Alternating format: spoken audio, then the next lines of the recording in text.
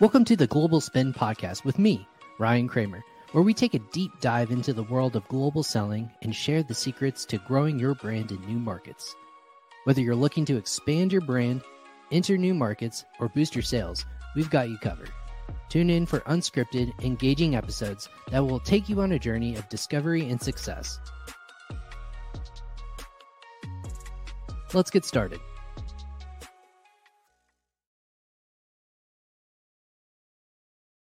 Hey everyone, welcome to another episode of the Global Spin Podcast. I'm your host, Ryan Kramer, and this is my corner of the internet where I bring the best and the brightest in the Amazon and e-commerce world.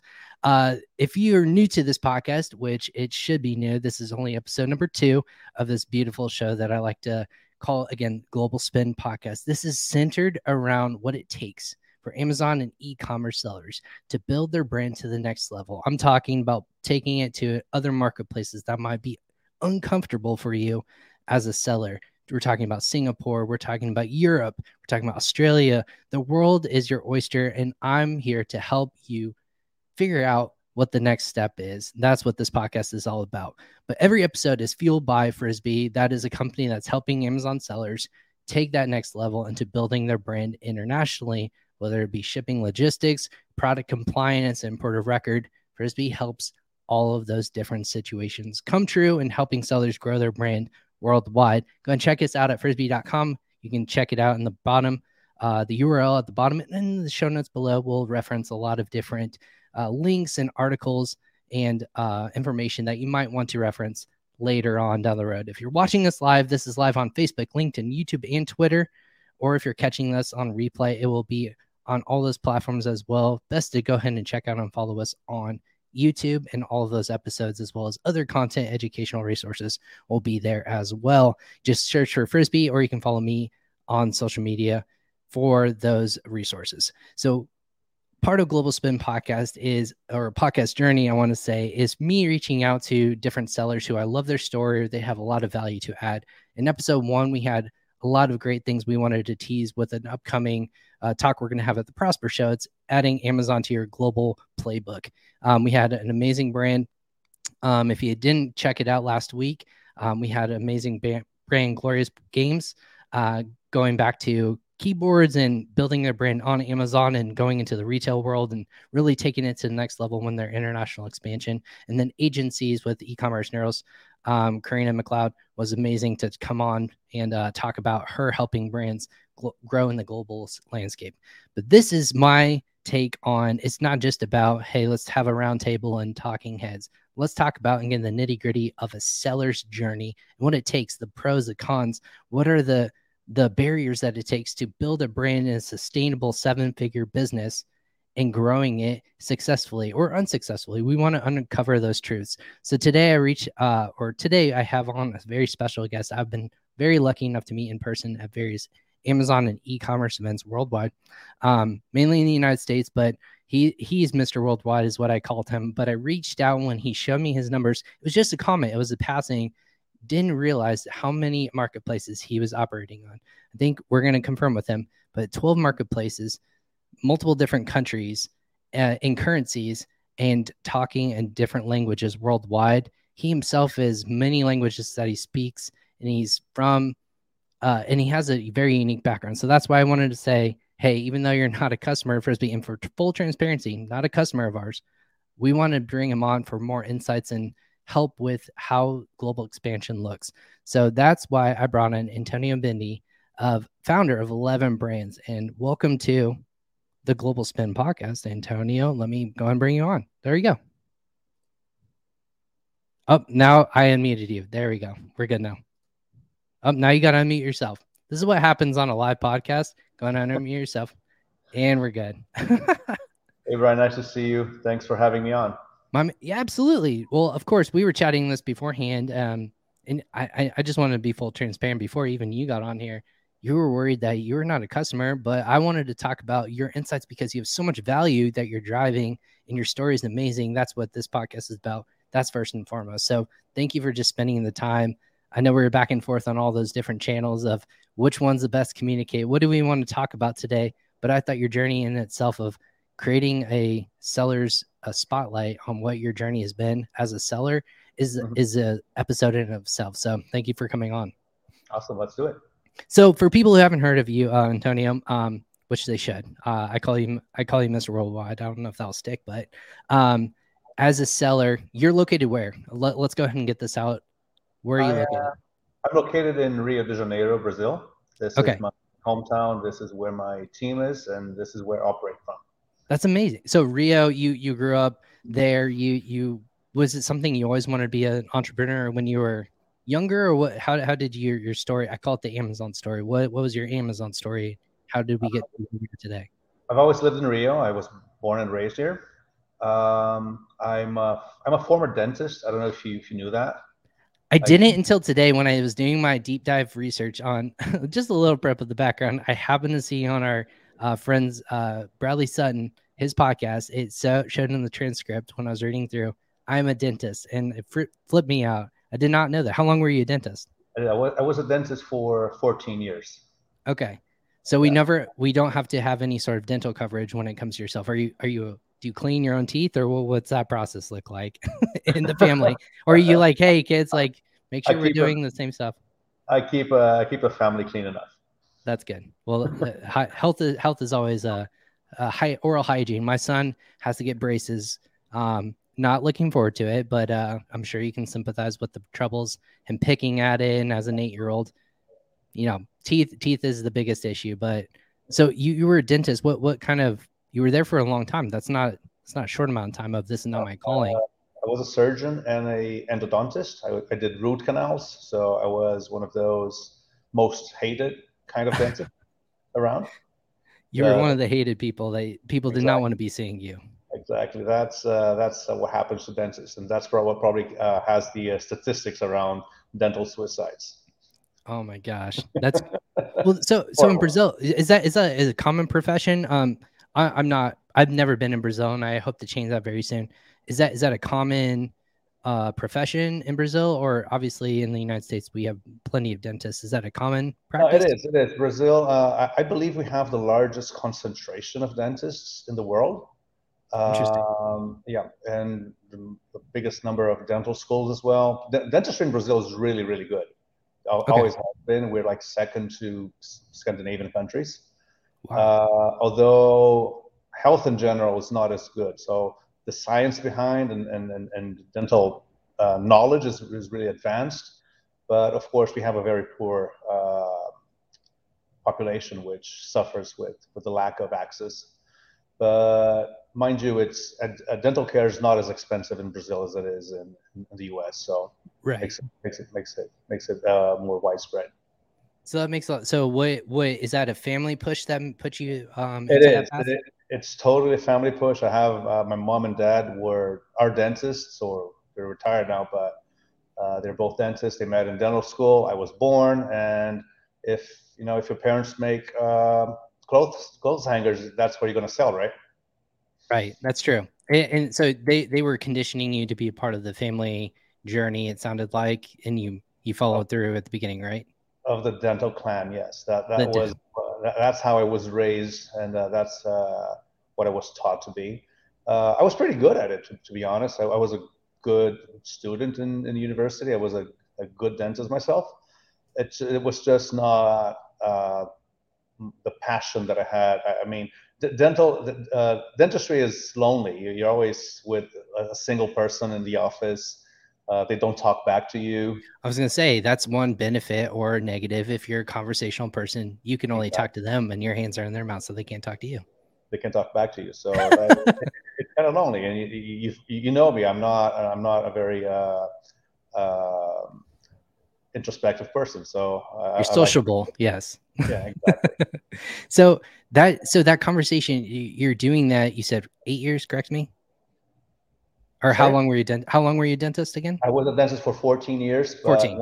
I graduated in 2000. In 2003, I started like a side business.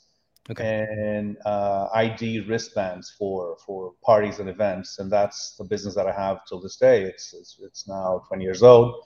We're the largest ones in Brazil in ID wristbands. It's completely not related to dentistry, completely not related to my Amazon business, but it's something that brought me into the entrepreneurial world, taught me how to import, taught me how to sell.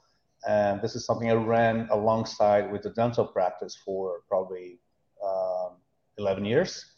Wow. Until it became more interesting and dentistry became more of a burden than a pleasure to me. So at some point, I decided to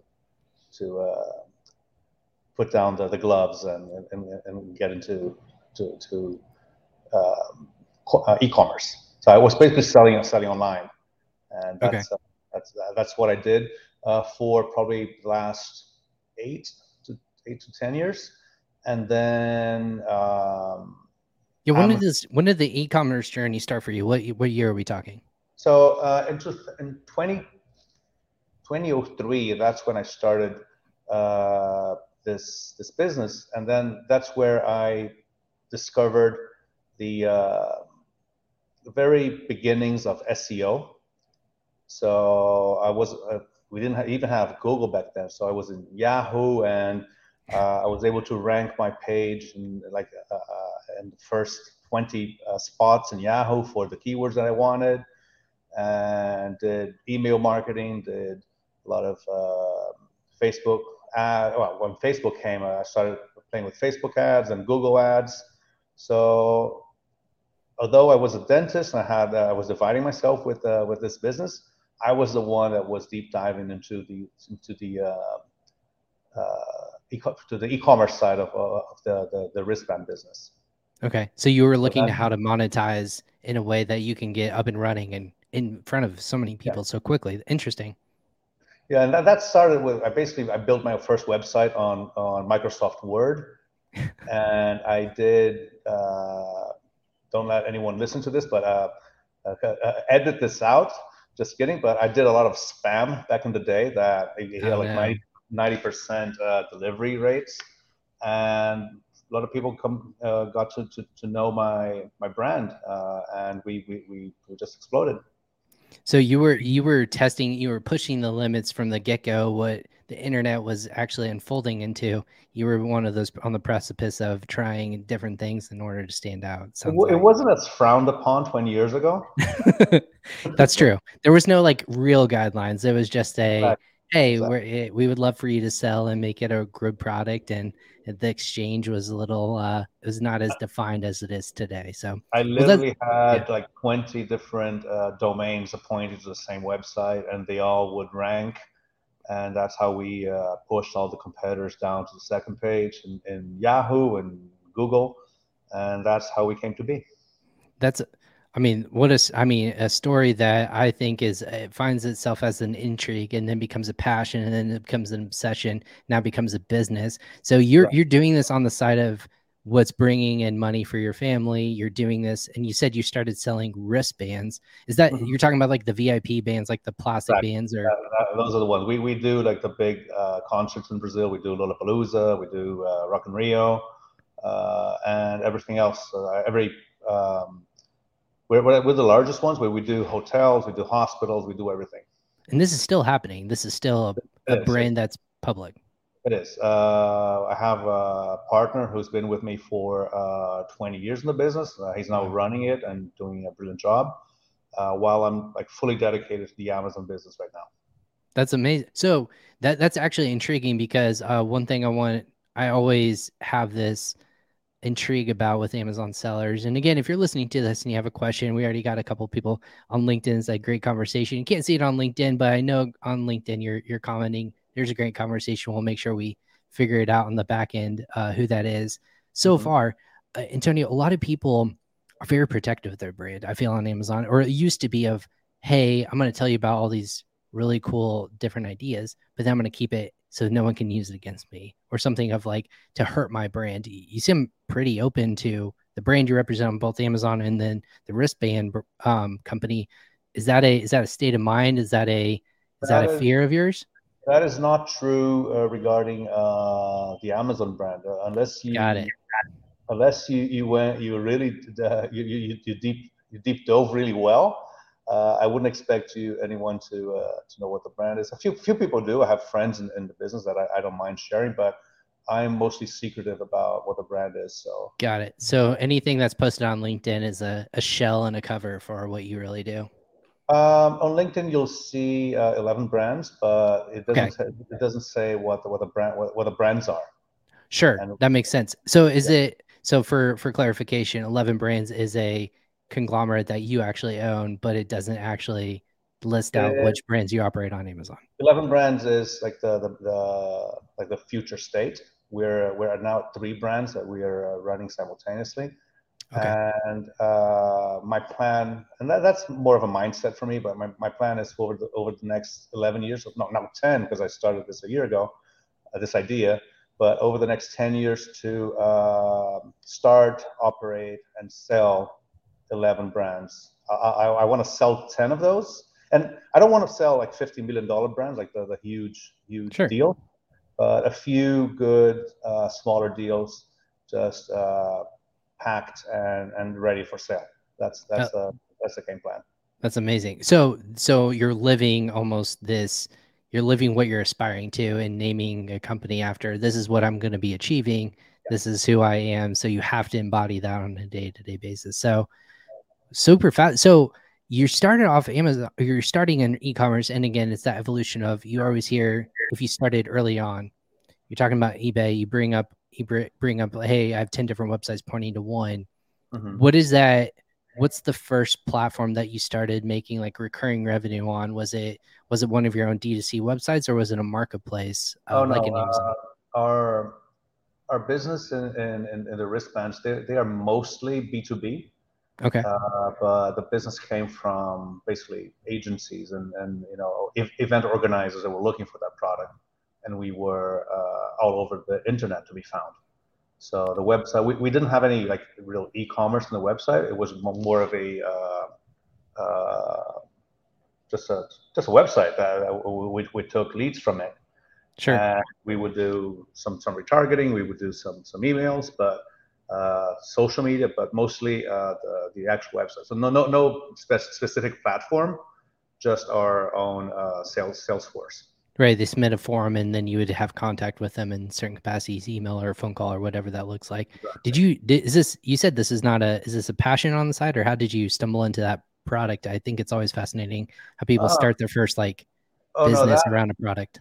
that was completely random. I was at the dental office. I had just come from the States, and I bought some glow sticks. No, these the They weren't bracelets. free. Typically those are free. They hand out at the Exactly. concerts So or whatever. I bought a few of those for a party that I was having, and in the States, and we didn't have those in Brazil in 2002, I believe. And I had someone. I was at the dental office, and some children were like throwing a tantrum in the waiting room. So what I did is I lit some of those, showed them to the kids. I look, shiny things, stop crying, and gave it to them. And the moms were like completely in love, and they wanted to buy that for their birthday party and stuff like that.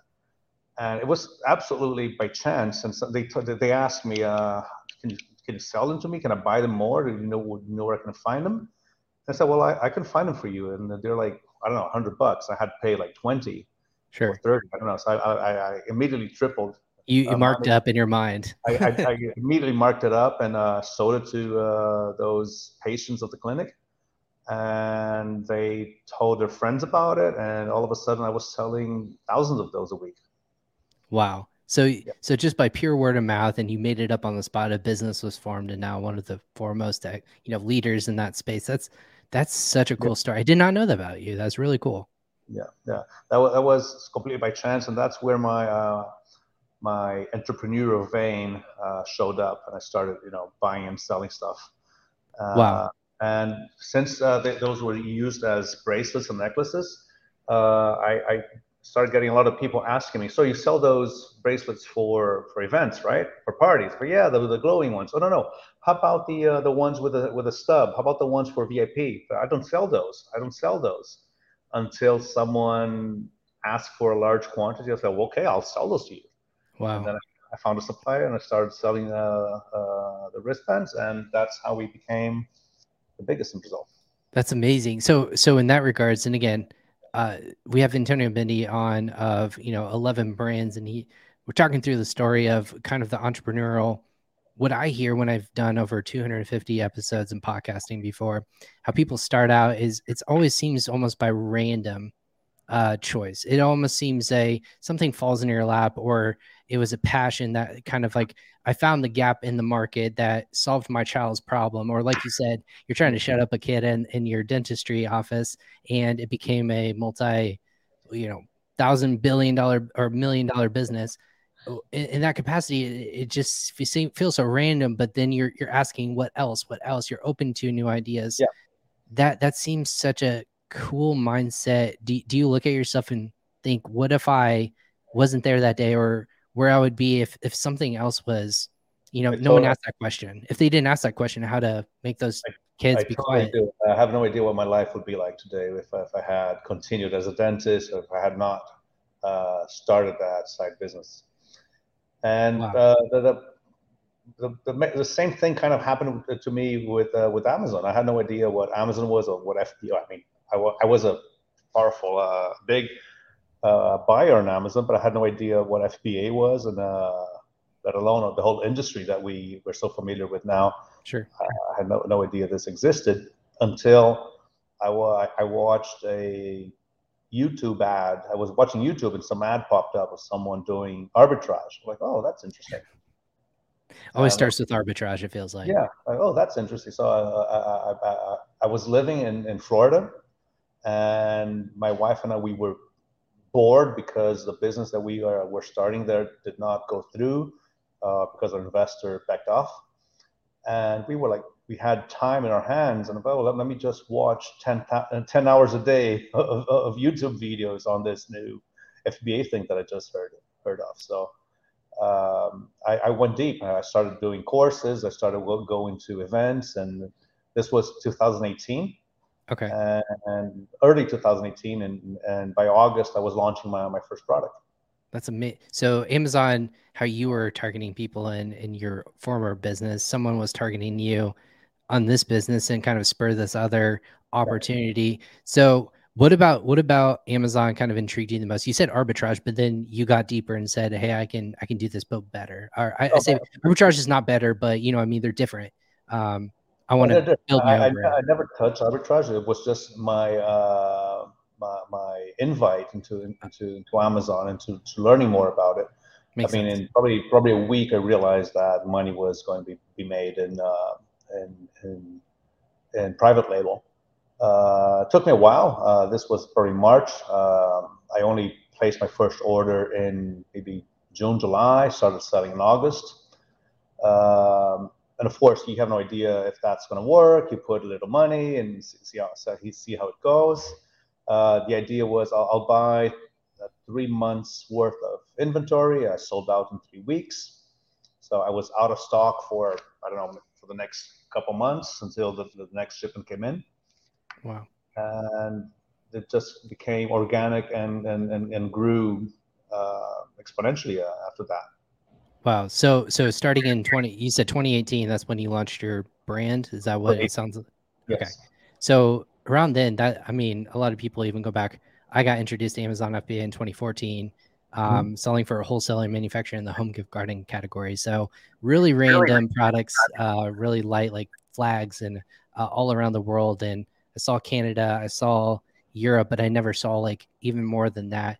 But we were doing like D2C. We were doing a lot of different things. There's a lot of ways you can go. When were you trying to do it a lot at once, or were you just focused on Amazon when you launched this brand in 2018? Because a lot of people can say I can start in D2C and morph it over to No. 100% Amazon, and to the day, I'd be lying if I said that, but I do have sales on Etsy because my product resonates with Etsy, but that's probably like 1% of our sales in the US. But Gotcha. it's there.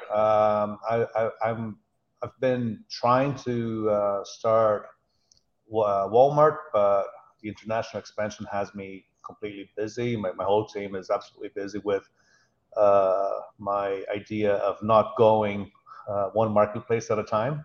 as your title suggests. You were telling me this. Yeah.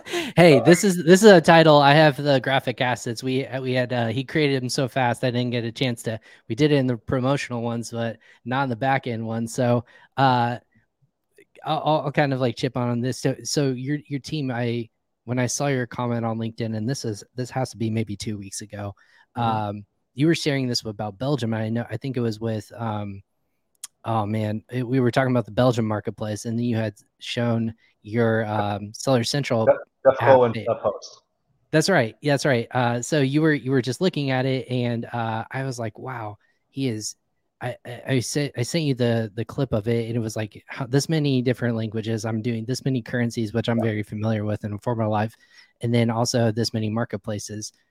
And then I sent that to you, and I go, "This is what I came up with based upon that comment." And he goes, "No, no, no, no, no." Everyone, yeah, it was the funniest. Like I was laughing and crying in my seat. I go, "There has to be a backstory with this." So when I sent that to you, I said, "You're navigating the world one global marketplace at a time." You said that's the opposite of what I did. What do you mean by that? Like if you could tell a story of Okay, what. so the timeline on this would be I started selling on 2018, early 2019. We activated NARF. So if North American Remote Fulfillment Program for everyone listeners are who's not familiar with that, it's basically where Amazon will ship your product from the US into Canada and Mexico through FBA, and there's nothing you need to do, just activate it, and sales from these countries will be automatically fulfilled. And we started doing that, and we had like borderline decent sales, just a little more sales than we usually have. sure. But NARF is extremely glitchy, and your product will be eligible, will come and go. Eligibility will come and go for the same product over months. So I started with like 90% of my inventory in NARF of my catalog enrolled, and all of a sudden, like I had 50%. I ended up with, sorry for that. I ended up with probably 10% of my catalog I've made available through NARF in Mexico and Canada. Okay. But I still continue that. If you remember 2020, we had the shipping crisis. Everyone was taking months to get a container congestion in the ports. So I was out of inventory, so I turned NARF off so I wouldn't hurt my US sales. I didn't want any available inventory to be dedicated to anywhere else. Of course. And when I turned it back on, it just didn't pick up. Nothing that I did made it work. And NARF is also not only it's glitchy, it's also very unsupported by Amazon. So Gotcha. you talk to seller support, they have no idea what you're talking about. They'll just close your case, and no answers are given. We didn't have like a NARF manager back then, and I pretty much gave up on that. And in late 2020, Amazon offered me to pay for my VAT registrations in Europe if I wanted to expand there. I had already had like very decent sales. They reached out, so we want your products in Europe. We'll pay for your registrations, and we will pay for a whole year of your returns in Europe. And I said yes. So let's give it a try. In 2021, that's late 2021. I'm sorry. And so, Amazon, you said Amazon was reaching out to kind of prompt you and kind of invite you there. At first, it felt they were reaching out specifically to like larger sellers, but it seems that this was like a promotion that they had for a while back in 2021 and 2020.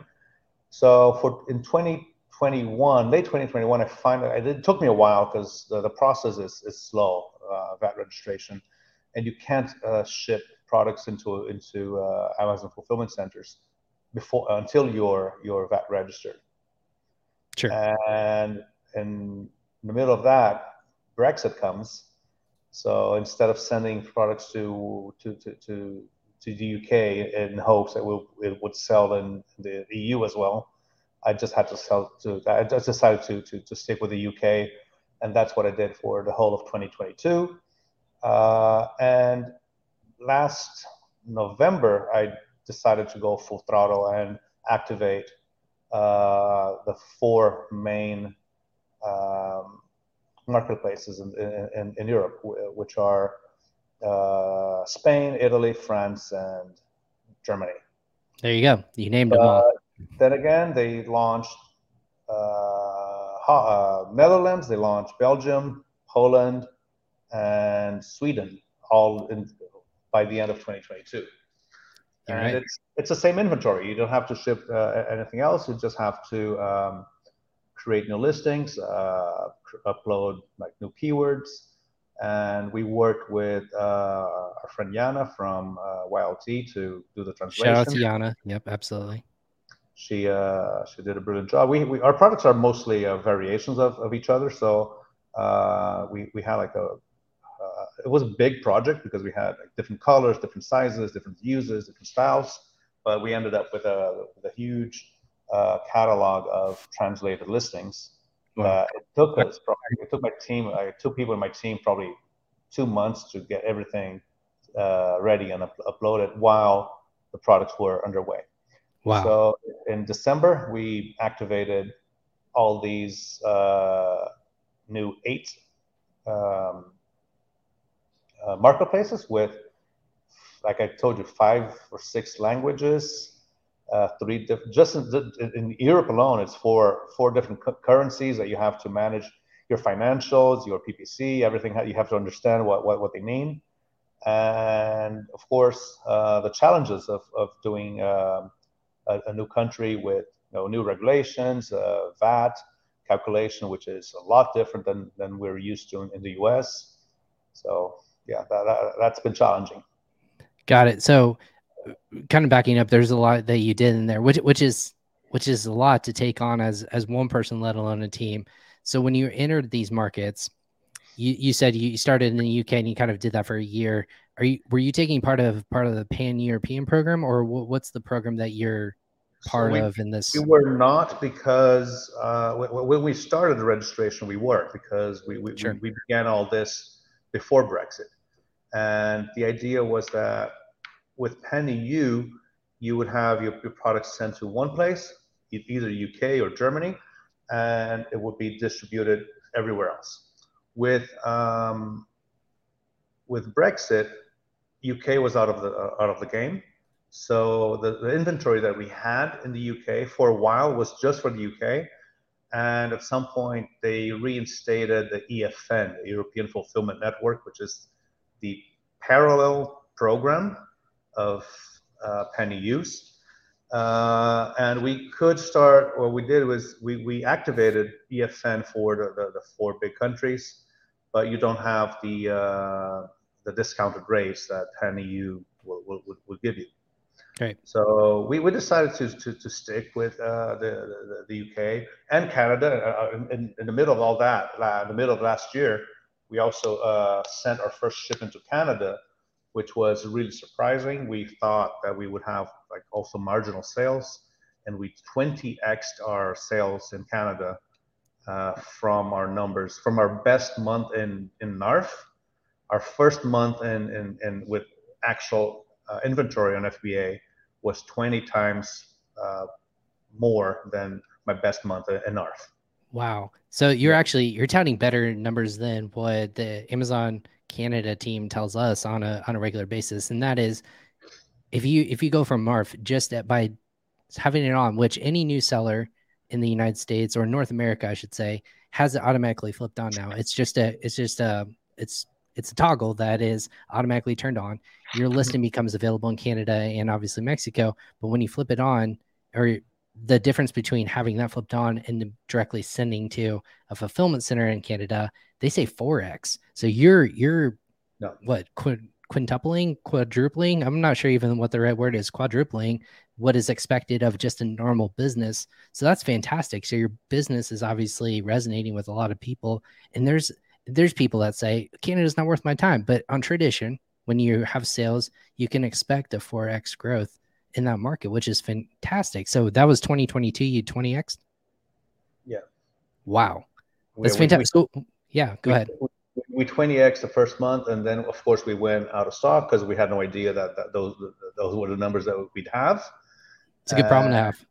Yeah, it's a good problem to have, but again, Canada is harder than the US to ship to, especially because you usually most of the population is in the Toronto area.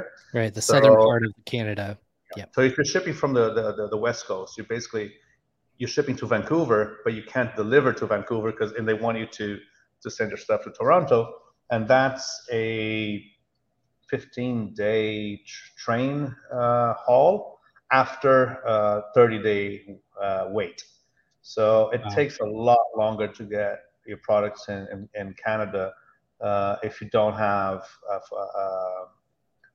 a West Coast fulfillment center designated. Gotcha. We'll have to talk a little bit after this about that, because I know there's a lot of cool little hacks and solutions, and hopefully that there's for people with that. But so Canada, we have Canada going on. We have all of Europe. Have we touched any? Yeah, go ahead. Let's do the English-speaking countries first, because we have the PPC is pretty much the same. The keywords are the same. The volumes are different, but I don't have to hire anyone who speaks a foreign language. And that's why we went to Canada and UK first.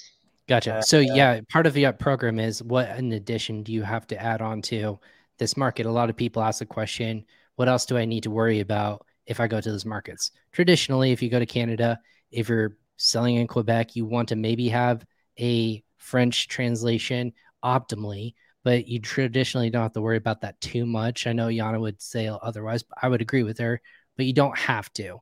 In the UK, maybe a couple tweaks here and there. You might want to have it optimized and localized by that. That's one of the main things that I tell people. Don't just translate. For the love of God, don't Google translate anything. But when you hiring translations, make sure you're localizing your translations, because people in the UK they'll immediately know that that's not British English. And not only that, you want the keywords that let's get diaper caddy, which is a very common keyword that Brandon uses a lot. Right. Diaper caddies in the UK are nappy caddies. And if you have diaper organizers for strollers, they're not strollers, they're prams. So you have to localize, because the keywords might be localized, and they can be completely different. The same goes to French and Canadian French. There's some words that aren't the same. So you have to, if that keyword that has a big search volume has a different meaning or a different keyword for it in another country, you have to make sure you're catering to them. Same goes for Mexico and Spain. Same goes for Dutch and Belgium Dutch. I didn't go that deep yet, but I'm sure there's something there that has to be adjusted. Absolutely, and that's important too, because you're speaking to a client. I know in the United States, I mean, there's a lot of joking around. If it's broken English, that's a common phrase that says that person does not feel like they know what they are talking about just because of how they are coming across in text form. It's not their fault, but that's how they're putting themselves out there. And that's a perception in the back end psychology that says this person may not be the foremost expert in this exact thing if they are not speaking coherently to the audience that they're we know when we read US ads that are written in Chinglish, we can tell. I'm sure the Brits don't mind reading ads that are written in American English. They'll understand, and they'll realize that most of the products are coming from America anyway. But the issue is not only the sympathy that they'll have towards the product, but also how will they search for the product and what will come up. So if you don't have nappy and pram, that's what they're searching for. So you're losing all of that traffic because you're not catering for the specific keywords they're looking for. Absolutely. Yeah, we did in the new Amazon Product Opportunity Finder, for example, friend that we were doing a keyword research, and just to test out this program. And if you don't know, obviously in videos past, I've actually pointed to it. It's a cool tool if it reviews your Amazon ASINs and it can compare to the different marketplaces of keyword research. It's free within Amazon and Seller Central. You can look at it and actually search for volume. So you can see 360-day views, not 365, 360. I've double checked the number in terms of keyword. If it's going in popularity, if it's decreasing, it's a very simple and basic, keyword research tool, but it shows you kind of those top searches for those top products in those categories, which is super interesting. We search for camping blanket, very common term, I would think, here in the United States, something that you keep warm when you camp because it gets cold out. Not a phrase that's used in Germany, not a phrase that's used in England. It was camping gear and camping. It wasn't even blanket. Blanket never showed up, but that was the top keyword in the United States. So again, you're marketing your best keyword may not even translate to a simple English translation market like the United Kingdom, because that's not a phrase that they're familiar with. So just an example. Well, same happens in the States. So half of the States calls fireflies, and the other half calls them lightning bugs. Lightning bugs, exactly. So you have to be aware of that even in your own country. But yeah, localization is a big one. Cultural differences and product selection may be big. So maybe a product that's super popular in the States might not be in the UK. Okay. And vice versa. When I was doing my research, I found that chimney sweepers were super popular in the UK, and I don't think those would be in the US, or maybe not as much. Not as much. No, I mean, I know what you're talking about. I always think when I hear chimney sweep, Mary Poppins and exactly. that movie. But it's an actual job and trade that happens, or a job that happens in the UK. Not popular here. There's people that's clean out the flue. That's all I know. It's just a service. Yeah. So I don't know a product that would match it. So many products that are very popular in the US won't do well in the States. So in the UK. So UK, you don't have tailgaters. You don't have all the outdoorsy community. It's different. So don't assume that your product will do well in a country that maybe has no idea what your product's for. Absolutely. Well, I have a question. So obviously, I mean, very much in that realm, you're talking about localization, and that actually appears to not just text, but we're talking about imagery. I think imagery would be a very big component too, to make sure that you're portraying. I think my favorite example I've ever done was when you're talking about family gatherings, right? What that looks like, how it represents that buyer pool of not just a cookie cutter family. It really depends on what that family aspect looks like, and you're putting your product into that family. So you have to even think further of, does that family and that imagery reflect locally of what this product is going to do? I have a personal case in that subject. If you're in home and you're selling like home goods and kitchenware and I don't know, home decor, American kitchens are very different from European kitchens. Yep. And they're very different from Brazilian kitchens as well. So I had a very hard time finding a location in Brazil where I could photograph, where I could take pictures of my products.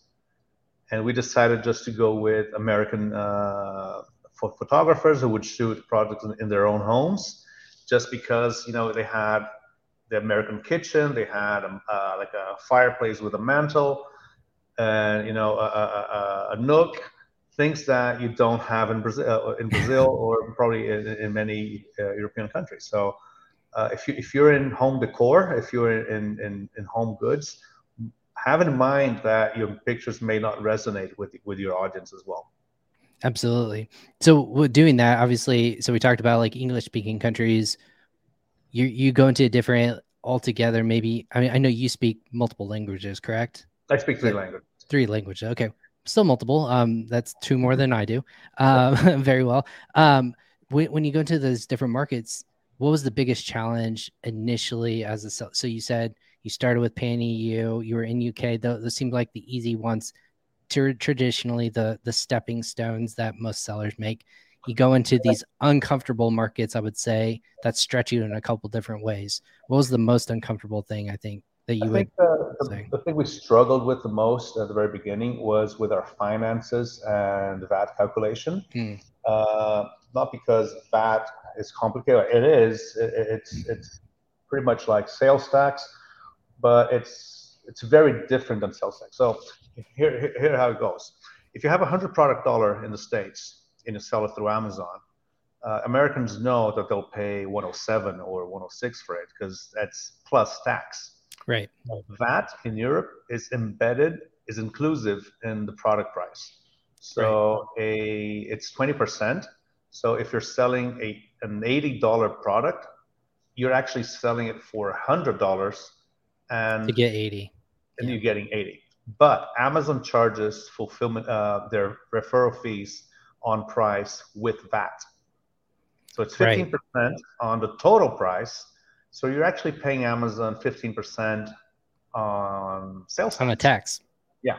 So if you're doing €100 product, 100 pounds product, you're actually making, or your revenue is 80, but you're paying 15% on the 100, you're actually paying 19 point something percent of what you're expecting to make. Right. And the same goes for ACOS. And we took a while to understand that our ACOS was based on the final price and not on our proceeds from the sale. Wow. So that goes for, so if we had if 25% was a good ACOS for us in the States, we had to aim at 21, 20 in the UK, just because that's how much it would actually represent from what we made from the sale. And yeah, that's a wash. I mean, that's equal then. So even though the numbers may not add up initially, the final product, In the accountant's perspective, what they care is you want 80 for the product, you must charge 100 because you're paying 20 to the government.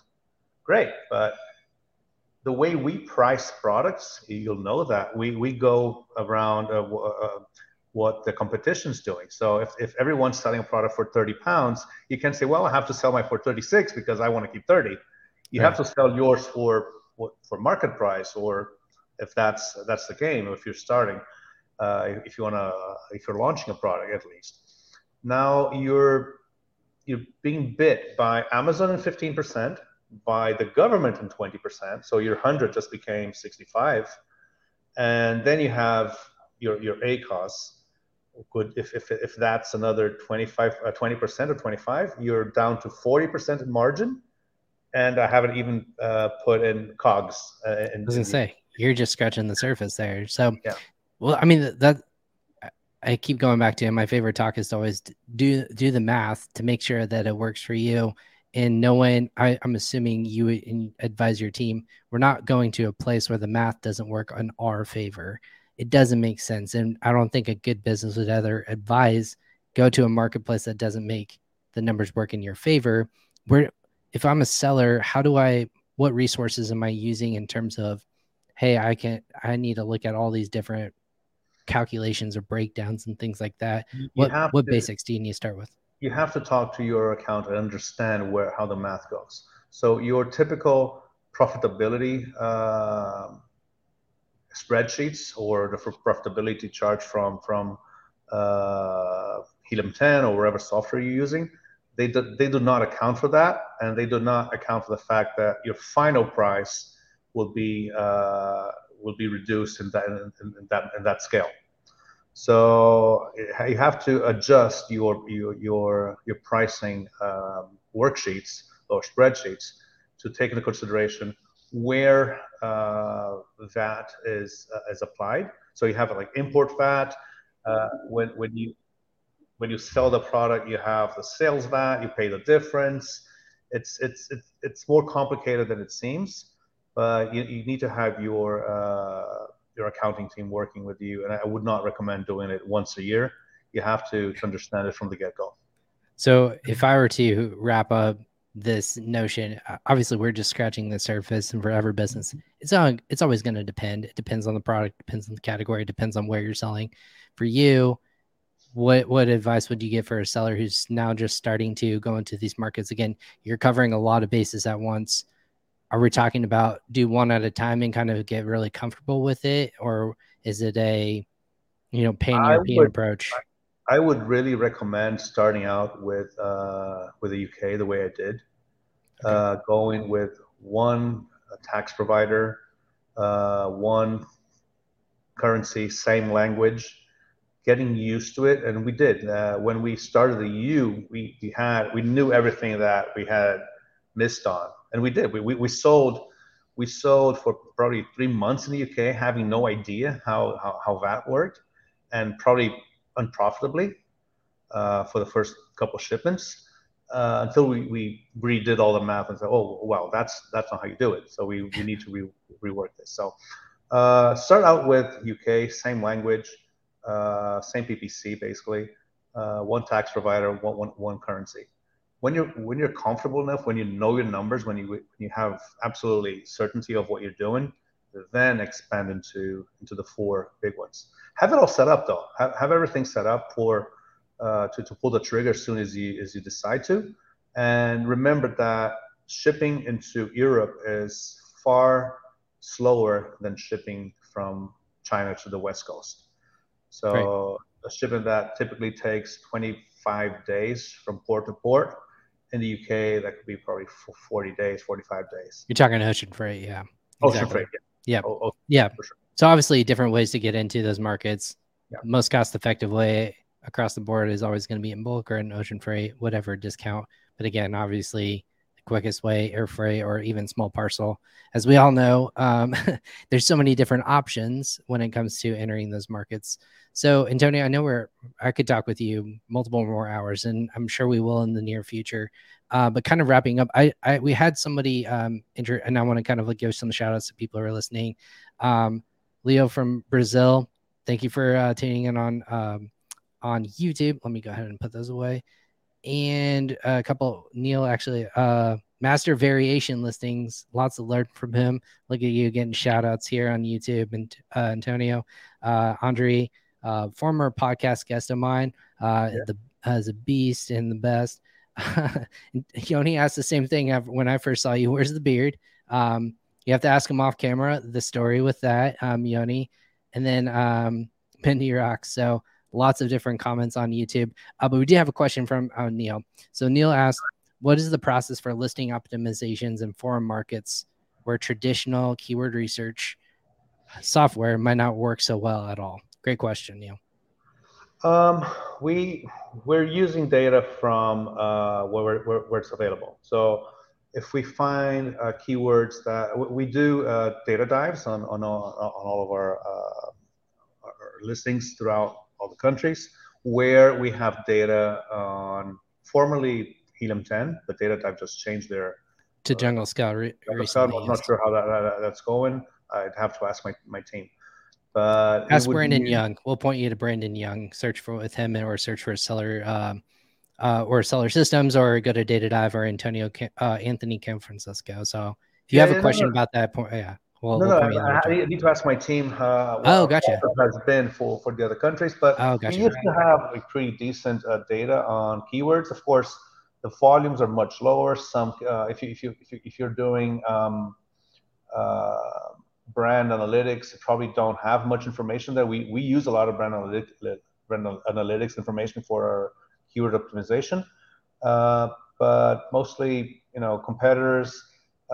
We have spreadsheets that auto translate, so we know what we're talking about, because you'll download these bulk sheets. Well, not bulk sheets, but these lists of keywords, and you don't know what they mean. I mean, I can speak Spanish, Italian's pretty easy, French I can understand, but when it comes to Polish, Sweden, and Dutch, I'm completely lost. But we'll optimize based on whatever softwares. I don't think we did any Swedish optimization at all, or Polish, but for the main languages, we use what Helium 10 offered us from Cerebro. I'm going to put another resource that became recently available. Neil, it's called, it's from the friends at YLT. It's actually called YLT Translations of More. So it is actually a a look into Profit about missing not going global. So it's a cool new tool. I'm not sure, Antonio, if you saw wind of it or not, but it's Amazon Marketplace Opportunity Report. So they do keyword research, what your competitors might be doing. There will be charged for it because it's a research that's done with the data and analytics that YLT has available, but it's a really cool tool. If you're looking for something free, the Product Opportunity Explorer on Amazon and Seller Central became available in October. I would highly suggest check it out. It gives you data from based upon your ASINs, and then it can looks at those top 4 that Antonio said, UK, Germany, Spain, and France, Italy as well, for the 5th one. But yeah, you can take a look at those to see what it's a cool service. We just got wind of it, but definitely a fantastic question. And I think one more before we just have time. How do you delegate the roles of your team, Antonio? Do you have different departments for all these countries? Good question. That's something we're working on. We've been working on for the last few weeks, and we'll be working on over the next few weeks. I'm building a matrix of synergies and how to divide my staff and between countries and product lines. Because you may have a product line that does really well in the States, and you could probably have its own product manager for maybe three parent ASINs. But then you don't need that same workforce or the same dedication for the whole of UK. We can have like a product manager that does all of our products in the UK, and another one that does all of our products in Canada.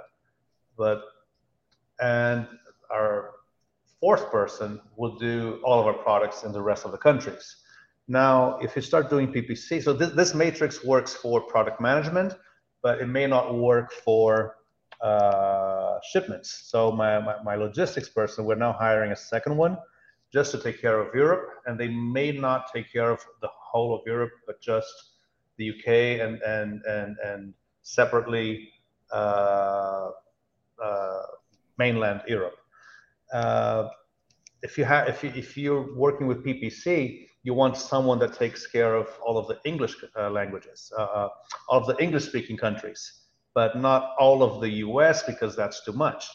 So we're kind of building this map of where our products are and what the countries are, and separating it by roles in the company as well. So I may have one person doing all of the English-speaking countries, but I won't have that for logistics. I may have someone in logistics doing all of Europe, but I might split product management throughout Europe. So it's not a team per country, but it's mostly dependent on what the role is and what the synergies in that role are for each region. Good advice. That's very good. And obviously for each team, and depending on how big you are, you've been around a little bit more, that you have a bigger inventory that you have to worry about, or more ASINs. It really just depends on making sure you don't stretch yourself too thin. Makes a lot of sense.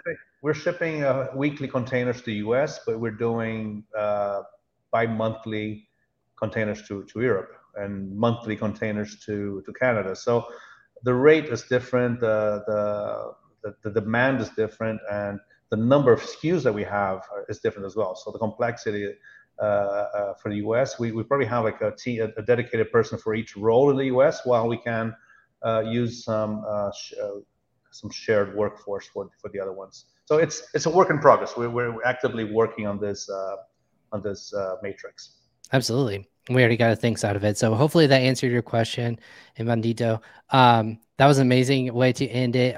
You teased the matrix, and I know, Antonio, we were talking about it's not necessarily ready for, I think that's like part 2 of like the 10-part series that I can get out of you, I think. But what are you working on in 2023? What's that goal for you, and what's you and the team's ambitions for this year kind of moving forward? So we're launching a new brand by the end of Q2. It's already products are being manufactured. We're about to launch them as soon as they're ready to go. We're also launching our main brand in Mexico, which that's also part of the international expansion talk. Mexico has like completely different requirements. I can't use the same entity. I have to open a company in Mexico. We could do a whole podcast, and we'll be hitting on that, Mexico, I'm sure, in the future for sure. And so Mexico, we're ready to go. We have a company there. I just haven't pulled the trigger yet because of bandwidth. But the team doesn't have the bandwidth to do Mexico right now. It's a good sign, though. It's a good sign that you guys are growing. So I mean, so you're working on that. You were talking about the Matrix. Mexico's on the roadmap. Are we going to see you at some trade shows? Or are we going to see you at Prosper or anything like that? I'm doing Prosper in March, is it? March or April? March. It's coming up. It's in less than 6 weeks. Yeah. Pretty quick. So I'm coming to Prosper. Probably a few of my teammates are coming with. In June, I'll be speaking at the $1 Billion Seller Summit, Kevin King's in Puerto Rico. So if anyone's planning on going, we can meet up there. And on the trade show side, we're probably doing MDS as well in Istanbul in September, I believe. That doesn't suck. That sounds nice. Yeah, if the country recovers from yesterday's terrible earthquake. Right. Yeah. Oh, absolutely. I mean, and that's the thing. There's a lot going on in the world, and that's the thing is people get overwhelmed. But it sounds like you have a good head on your shoulders, a good team around you. I think that's the key I'm taking away today. You got to learn and grow and have the people and support system around you, and then continuously grow and don't bite off more than you can chew. That's a great takeaway. But my friend, I'll definitely see you here in March. And I always like to end everyone who comes on the podcast, if they make it through an hour with me, they're now a friend of the show. So I'm making up some cool stuff. Hopefully I'll be able to get this sent to you here shortly to thank you for your time here on the Global Spin podcast. But if people want to reach out, they have questions, how can they best reach you, or where can they connect with you? I'm several groups on Facebook, easy to find, Antonio Bindi. Also in LinkedIn, if you want to connect through LinkedIn. I usually prefer to connect in Facebook through groups because the discussions build. More open and honest, yeah. More open and build. But if you need to ask anything more private, send me a message on LinkedIn. I usually don't see random messages on Facebook. But LinkedIn, I'm hard to get a hold with. It's hard to get a hold of. I tried 3 different ways, guys, and it was a test to see which one he responds to quicker. It was awesome. But thank you so much. Go ahead. No, send me a message. I'll be happy to answer any questions. And I'm also super open with my knowledge. Amazing. So we linked out in the show notes. If you're going ahead and you're not on LinkedIn, go ahead and check out the notes on YouTube or Facebook. Should be in the bottom, a link to his LinkedIn page. Send him a quick DM and ask your questions. Let him know that the Global Spin podcast sent to you or Ryan Kramer sent to you. So, Antonio, thank you so much, my man. Thank you so much for providing just excellent resources and value to the seller community. Congrats on your success so far. I'm excited to see your global sales journey continue, and we'll be talking more offline after this. So thank you so much for coming on and being on episode 2 of the show. Thanks for having me. And it was a great pleasure. Great talking about the subject that I really like. We appreciate that. We love the passion. So thank you so much. From dentist to 7-figure seller, Antonio Bindi, thank you so much. Thank you. Awesome.